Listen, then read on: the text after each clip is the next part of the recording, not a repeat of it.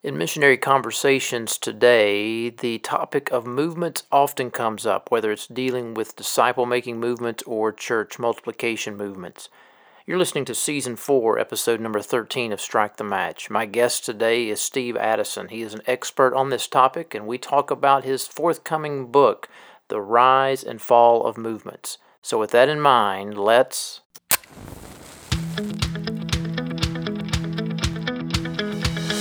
Welcome to Strike the Match with teacher and missiologist Dr. J.D. Payne. Strike the Match is a podcast that addresses matters related to missions, innovation, and leadership.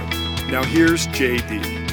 If you know anything about movements, disciple-making movements, church planting movements today, then you know that you have come across the writings or the podcast of my guest today on Strike the Match. Steve Addison, he probably needs very little introduction for many of you that are listening. In fact, when I mention his name to individuals that are out there, often I hear them say, "Oh yes, I know who he is," or "I've read one of his books," or "I've listen to his podcast." And so my guest today on Strike the Match is Steve Addison. He is the author of 3 books on movements, and we're actually going to be talking about a book that's about to come out that he has recently written on the topic. He's written a book called Pioneering Movements. He has one called What Jesus Started, and the first book that I was introduced to Steve, in which I was introduced to Steve, was his book Movements That Changed the World. He leads the mission agency Move. He lives in Melbourne, Australia. He's a podcast host. He's a minister. He has a heart for catalyzing movements, and so I'm really looking forward to talking to Steve today. His book that at the time of this recording that is about to be released is called The Rise and Fall of Movements, a Roadmap for Leaders, and I had the privilege of being able to read an early copy of this and write an endorsement for the book. And so right at the outset, I want to encourage you to keep an eye and an ear out for this book, because you'll definitely want to get a copy. So Steve, we're so thankful that you're with us today. Welcome to Strike the Match. Well, thank you, JD, and thanks for that introduction. Hey, it is great to have you back. I believe we did a podcast, 2 or 3 years ago on Strike the Match. Yes, I think we did. It might have been around the time of the last book coming out, Pioneering Movements. I think that's exactly the case. Well, so for those listeners that may not be aware of who you are, could you tell us just a little bit about yourself before we get into our conversation today? Sure. Well, one of the most important things is I'm a grandfather of Jackson and Maisie. Married to Michelle, we have 4 grown-up children, all of whom live here in Australia. And so our mission together in life is to be catalysts for church planting movements, and it's a wonderful call that God's placed upon us. So there's a little bit of background. Well, one of the things that many of the listeners are going to be familiar with is that when they hear your name, they think about that issue of movements, and so I have to ask sort of the obvious question, why write about movements? I mean, your first book, the one that I mentioned earlier, Movements That Changed the World, Pioneering Movements, and then what Jesus started. Why the interest in movements? Well, I was a young church planter. And, we had an incredible experience of church planting. We had a good, solid church behind us and a good team. And the new church just took off. And by the end of the first year, we had well over a couple of hundred people, which is amazing in Australia. And, we found out we wandered our way into a minefield of church conflict. I don't know if Baptist churches in the US ever have conflict, but we did. And no, that only happens in other countries. And God used that to get my attention, and I spent a lot of time just seeking Him, and in that process, I really sensed the Lord challenging me to lay down my life afresh, to hand over my ministry, which I thought was pretty impressive, and to hand His church back to Him.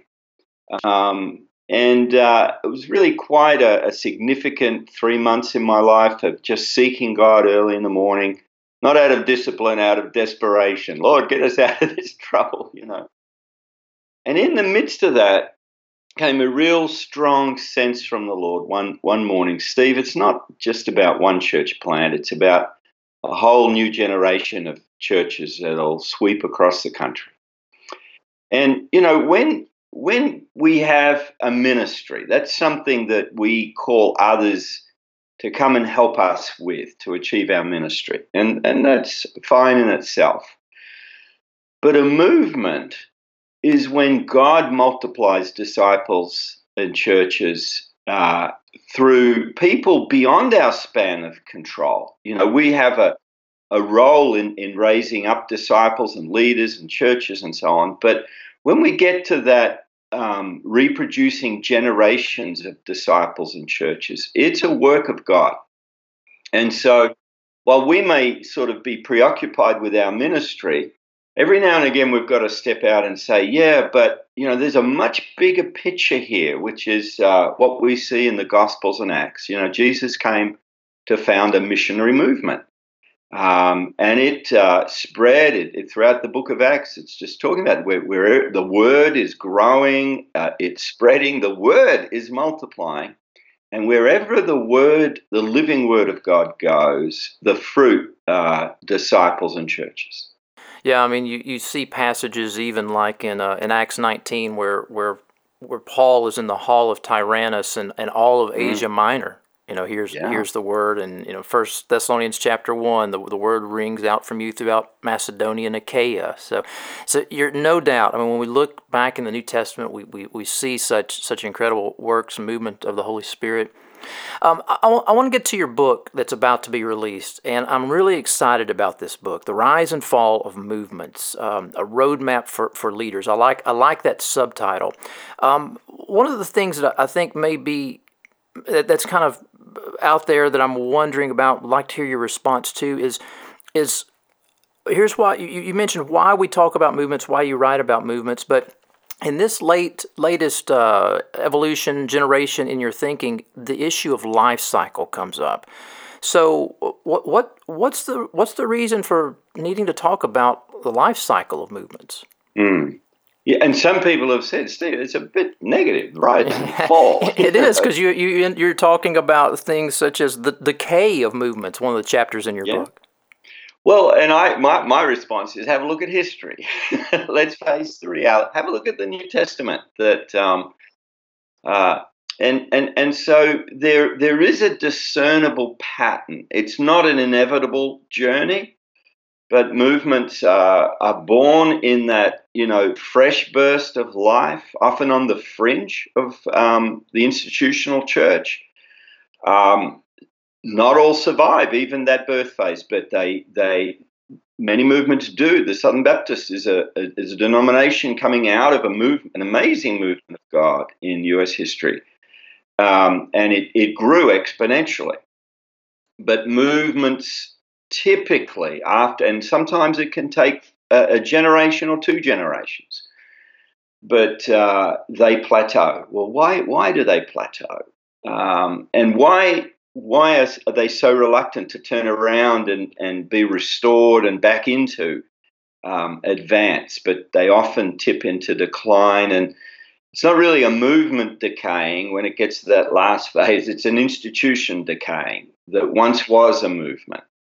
Do you think that I mean, just a thought on that. Do you think that sometimes whenever movements are started and they become organized and more structured, does that organization and structure sometimes facilitate the movement to continue on, or does it slow it down and eventually take it to a decay stage? Well, the answer to that is yes. And this is what we call an institutional dilemma. In that birth phase where it's very fluid and dynamic, but in order to spread beyond the founder or the founding group and still maintain some strength and cohesion, you need some basic structures and methods and strategies. Now, the dilemma, and this is why we call it a dilemma, you can't get out of this problem. It's a creative tension because on the other side, go down a little bit, and all of those strategies and methods have been sort of locked in as, it's we not only believe the Bible, but we believe the church should meet at 11 a.m.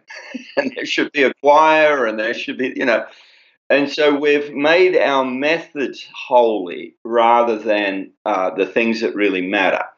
But you can't advance into that growth phase. I mean, you see this in John Wesley with the early Methodists.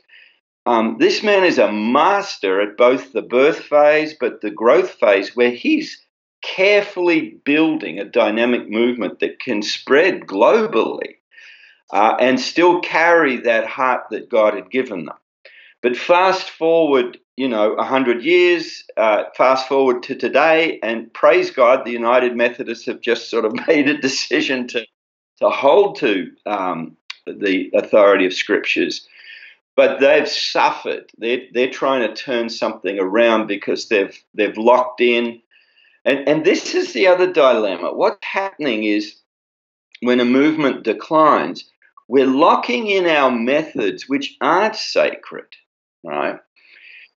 But as some of the United Methodists have done, we've moved away from our identity as a people under God's living word, dependent on the Holy Spirit, committed to the core missionary task.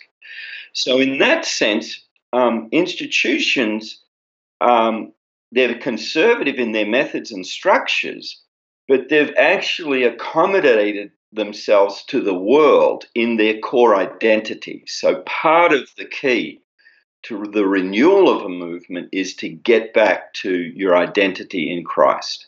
You're exactly right. I mean, even in contemporary, American history, when we look at like the Calvary Chapel movement and what came out of that, the Vineyard movement, those structures that are necessary are sort of a double-edged sword. You're right. They lead to that transition from increased growth to actually plateauing and declining. One of your chapters in the book is on the topic of rebirth. I think you call it "Dry Bones Can Live," and I think that's an incredibly important chapter in the book. Can you give us a little bit about what the content in that chapter is, if all these movements are eventually going to hit that plateau and potentially decline? Well, I think one of the first thing is, even though the rigid structures and all outdated practices and the like, they're the symptom of the decline. They're not driving it. So rather than just get it in the consultants and do the restructure and have a reimagination or whatever you might do, you've got to get back to first things before you can move forward. And what I talk about in the book is what's driving the rise of a dynamic disciple-making movement, and what's driving its fall is the degree to which we pursue those three things. And I draw them, these three things are foundational for any movement that continues on in what Jesus started. And so I just go to, where are the foundational passages for the movement he started? Well, there is the story of his baptism and his wilderness testing. And they come between Jesus of Nazareth, carpenter, Mary and Joseph's son, and then Jesus, the coming king. You've got these two stories. And we won't have time to go over them now, but the three key essentials that I think are pretty clear in those stories is his obedience to the living word as a loving son of the Father, his total dependence on being led and empowered by the Holy Spirit, and then finally his mission, which is to give his life a ransom for many and to found a missionary movement that will spread out into the ends of the earth, multiplying disciples and churches. So when a movement begins to institutionalize, one of the key things is to make a fresh return to who we are. This is our identity. And then as we do that, we start learning from the strategies that Jesus employed. And we talk about what those strategies are, and we realign everything we do with those patterns we see in Jesus' ministry and in the New Testament. But we start with identity. And so it's as much a spiritual and moral return as it is an organizational one. So you do believe that for movements that they can avoid the death that comes by basically experiencing another climb in their growth if they begin to return to who their identity is and think in a healthy way about strategy and methods? Well, if you're let's just make it local. You're a little local church, and I don't know, you've got a dozen elderly folk like me, and you're struggling. You return to the living word, dependence on the Spirit, commitment and faithfulness to the core missionary task. Let me promise you, God will show up. Things will happen. And but there comes a point at which an institution repudiates its identity, and there's no return from that point.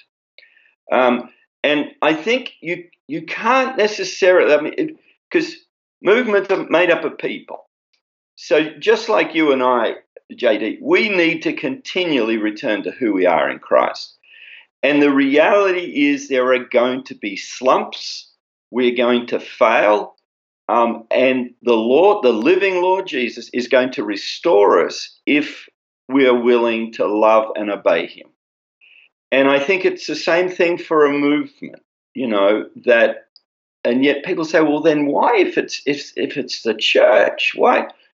How is it that it could, decline and decay? Well, read the Bible. The whole New Testament, it's saying beware of this false identity. It's not just false teaching, but it's not understanding who we are in Christ, who Christ is, what he's done for us. Throughout the New Testament, continually warning.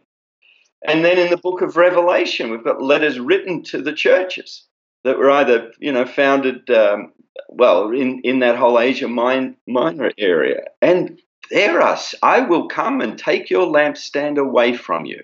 You will no longer be a living church unless you turn back. And all of that is within that first generation of believers that we get the letter of Revelation to those 7 churches. Yeah. And I think it's not quite a mini correction. There's significant corrections along the way. And so we just open up that story of Peter in the house of Simon the tanner at Joppa with the vision, then getting dragged by the Holy Spirit to Cornelius's house. He doesn't want to go inside. He thinks they're all unclean. He preaches the word. The Holy Spirit comes in power. And then Peter says, now I understand. Well, just who is this guy, Peter? Trained by Jesus, filled with the Spirit at Pentecost. He preached at Pentecost. He's an apostle. He writes scripture. It's 10 years since the Great Commission was given. And so, here is a growing dynamic movement, and God is intervening to shake Peter, to shake his understanding of how we're going to fulfill this mission to the Gentiles. And then Peter's got to go and explain that to everyone who's angry at him down in Jerusalem. This is the church, the first church, and the church in Jerusalem is shaken. Because you think, well, Jesus, why didn't you make it clearer? Why didn't you just give a more clear instructional manual here? Well, he gave his living word, he gave his Spirit, he gave the core missionary task, and he's just calling Peter and those, the Church of Jerusalem back so they can see a new period of advance. Steve, was there a surprising insight that just kind of leaps out at you from your research behind this book? Well, it's probably pretty obvious now that it was this identity piece, this word, Spirit, core missionary task. I started sort of wrestling with this topic, almost like 25 years ago. And I think if I had written the book at any point up until just a few years ago, I would have written it as, they're helpful. Here's an organizational paradigm of the life cycle. Let's superimpose it on the Church of the Living God. Now, there are some lessons you can learn about institutionalism and all of that. But I just feel like the Lord, all that time, was building into me the identity piece. And then the two came together in my thinking and understanding probably less than a couple of years ago. And I thought, this is right. And this is the key to the rise and fall. That's such a good point, because I've read others that have taken the life cycle and have overlaid it on the church, but it's often lacked that identity piece. It's like they've taken the life cycle concept out of corporate America, corporate Australia, and lay it across the church and say, okay, here it is. And they lack that DNA component, that identity that you're talking about. You do something in this book that I was most encouraged. I was encouraged by a lot of material in this book, but one thing that I really I've been longing to see is a case study on the No Place Left movement. And you have that in this book. It may very well be that this is the first case study on No Place Left that is in a book format. And so I'm just curious, could you just maybe tell us a little bit about that case study? Yes, well, and really it's No Place Left is a coalition of individuals and churches who are committed to that Romans 15 vision of, between Jerusalem and all the way up to Illyricum, there's no place left for Paul. He's fully proclaimed the word, and that's our desire throughout the world. And really, it's come from a number of practitioners who've seen multiplying movements of disciples and churches out in the field, a lot in South Asia and India and Nepal. People like Jeff and Angie Sundell, who've come back to the United States for various reasons. And they're saying, why can't we see this happen here? And after, it's been about 8 years now, after that time, we're beginning to see the early signs of movement, not just throughout the US or Australia or now in Europe and the UK, but it's spilling over because as churches are pursuing No Place Left in cities like Houston, then they're discovering these principles and practices of disciple-making movements in their own backyard and identifying over a period of time people who are ready now to go to the ends of the earth. So all the signs there of a dynamic multiplying movement, really of a coalition of streams of multiplication. And so, we don't want to wait until this thing's fully cooked before we start talking about it. And so that's why I've sort of opened up and shared many of the stories from around the world. And I'm so glad you did. I think that's a good point, and I really want to push in on that we need to tell stories before, to use your words, they're fully cooked. I mean, often we wait for so long, and then time has passed, and then it takes time to get those stories out. I like to say we need to share today's stories later today.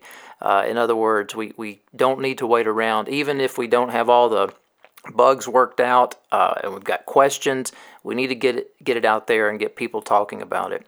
One of the things that is, I think, important for us to think about with your book is that your subtitle is very important. You call it a roadmap for leaders. So in this book, you look at these various movements throughout history, and you approach them with case study eyes, and then of course you look at the contemporary No Place Left approach.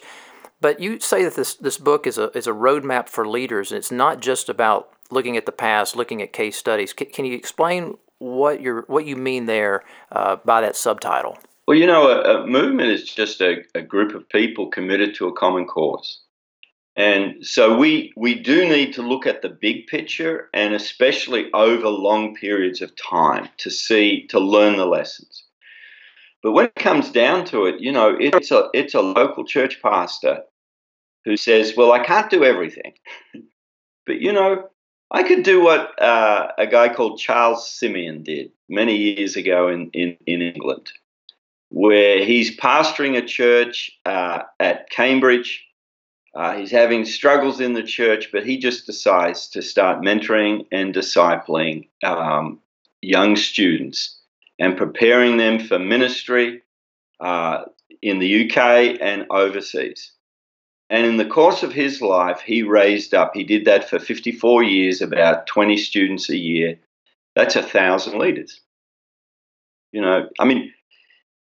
Make it 10 a year, and teach them how to make disciples and raise up leaders. That's a movement. And so it begins just with a local church pastor who's, at one time his church locked him out of his own building. He didn't like to hear the gospel, So he changed the course of the evangelical movement in the Anglican Church as a result.